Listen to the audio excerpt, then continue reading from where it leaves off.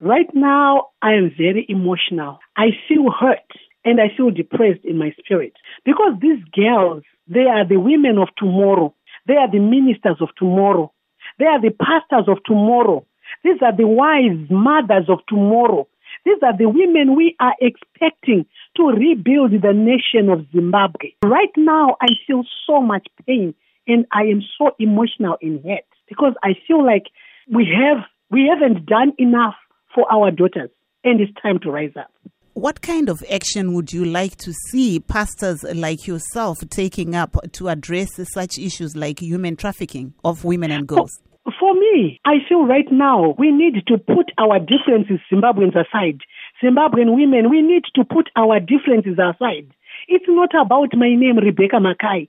It's not about my church. This is not about religion. This is not about your church. We have passed now the level of thinking that way. To Christians, this is kingdom. How do we build God's kingdom? We build God's kingdom by bringing God's culture on earth as it is in heaven. And as we leave these daughters perishing like this, are we influencing and impacting and influencing the daughters of Zimbabwe to live a kingdom lifestyle? As mothers who bear children, we must feel the pain. It doesn't matter she's not your daughter, but we feel undressed because these are our daughters. They are Zimbabweans. I'm a Zimbabwean and I feel ashamed in this nation to hear people talk about women, children from Zimbabwe being human trafficked. I'd never heard something like that.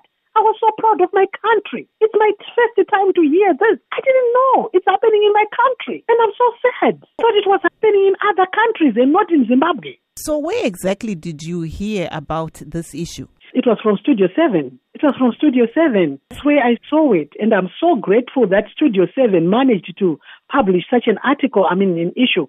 I am so grateful because it has brought awareness. I'm now on assignment to mobilize women of Zimbabwe here. What kind of action would you like to take yourself as a minister towards, rectifying this situation? Because it's an ongoing problem. They are looking at the state of the economy in Zimbabwe. We will see other girls being lured back into human trafficking. But what action can you take yourself? Personally, I started an organization called Immigrant Women Coalition USA in America here.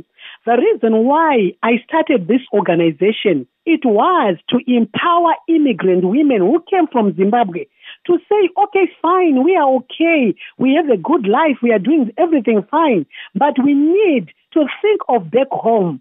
We need to give back home. We need to think of the women we left back home. And this is where I'm going to start from. As the president of Immigrant Women Coalition USA, personally, I'm going to start by trying to find funding so that we can help women in Zimbabwe to start projects. And I am appealing to our government that they will not come in the way but encourage us. We are the daughters of Zimbabwe. We are the builders of our nation. We really need to help our nation. But we are so discouraged because everybody is talking about you cannot do it. There's so much corruption. But allow us, help us, protect us, give us the opportunity. We are ready and we are willing. And we are going to start a drive. I'm willing. I'm going to start a drive to help these women. Start projects. Do things that can help themselves. We are not going to just give them money and donations. Because as far as I'm concerned, for a start, yes, we can give donations, cash.